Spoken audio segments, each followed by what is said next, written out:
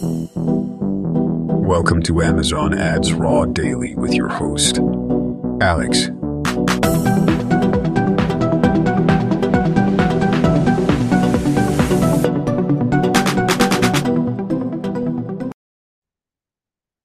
Good morning, everyone. Welcome to another episode of Amazon Ads Raw Daily. Happy Monday.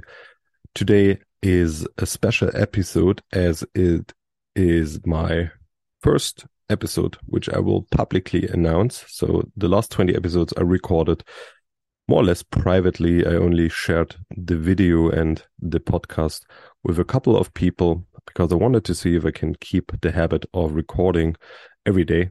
And it seems I can. So today is a special episode. And for this week, I was thinking about going a little bit back to the basics. So we are not talking about advanced, maybe a little advanced, but not so advanced topics. We will cover mostly basic topics. And today we talk about all the different campaign types and why it's important as an advertiser to make usage of the existing campaign types we have with Amazon Ads. So let's dive into this a little bit.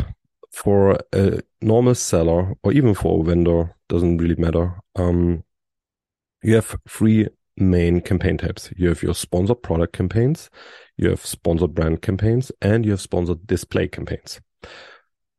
All of these serve a different purpose, let's say, or have different placements.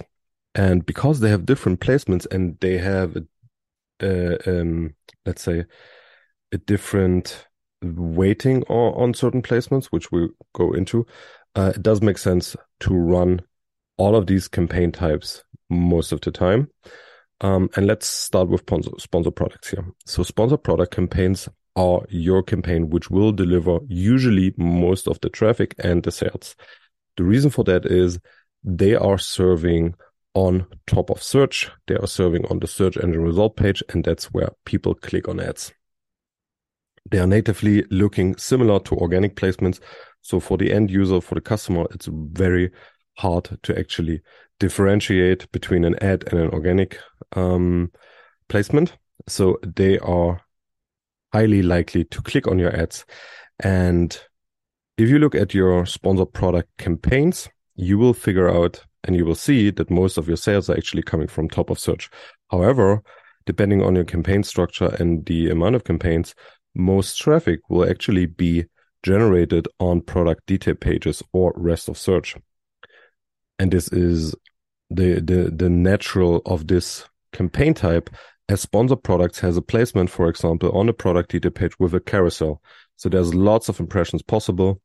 And in the search engine result pages, it's more limited, let's say. For sponsored product campaigns, there's also a difference between automatic campaigns, manual keyword campaigns, and product targeting campaigns.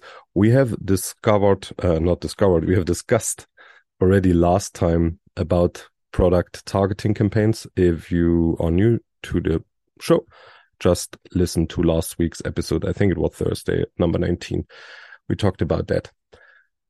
Automatic campaigns will, depending on your targeting settings, also deliver lots of impressions on product detail pages or rest of search. And keyword campaigns usually deliver more on the SERP, meaning top of search or rest of search. So this said, you should not neglect any of the other campaign types. Some advertisers might think, hey, I don't have a good brand, so I'm not using sponsored brand campaigns or sponsored brand videos because I don't want to do branding. The name is not what they are. So maybe that was the origin, how they have been created for advertising brands or whatever. But I do see it as a completely unique campaign type, which targets a unique placement. Sponsored brand campaigns, they can deliver on top of search with headline search ads. This is a unique placement and it is a very strong placement as well.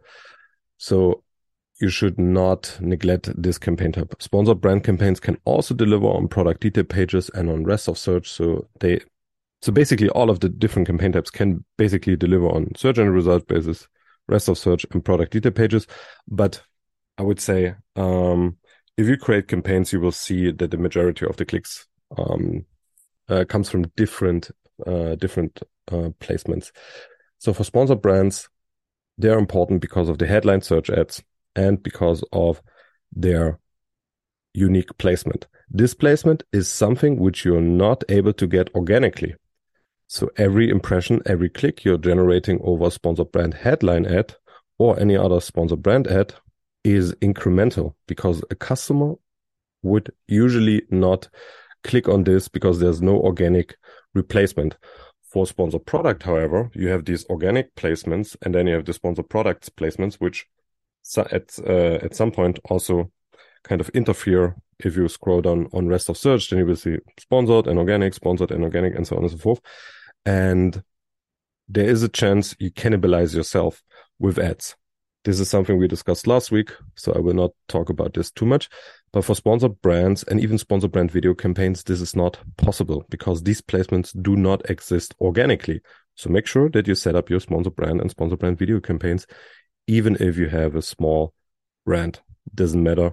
It's about the placement. It's about the coverage. That's important here. That's the important point. The coverage and the placements. And sponsored brand video campaigns will usually deliver on rest of search, but there's a new version out, which is sponsored brand video to sponsored brand stores. They will also deliver on the headline search ads. So on top of search, on the search and the result page. And this is an incredibly good placement, which you should care about. Now let's wrap it up with talking about sponsored display campaigns. Sponsored display campaigns have over 10 different placements.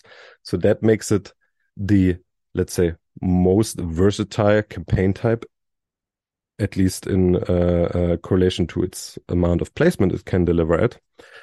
Sponsored display also have the option now to implement a video. So you can have sponsored display video campaigns.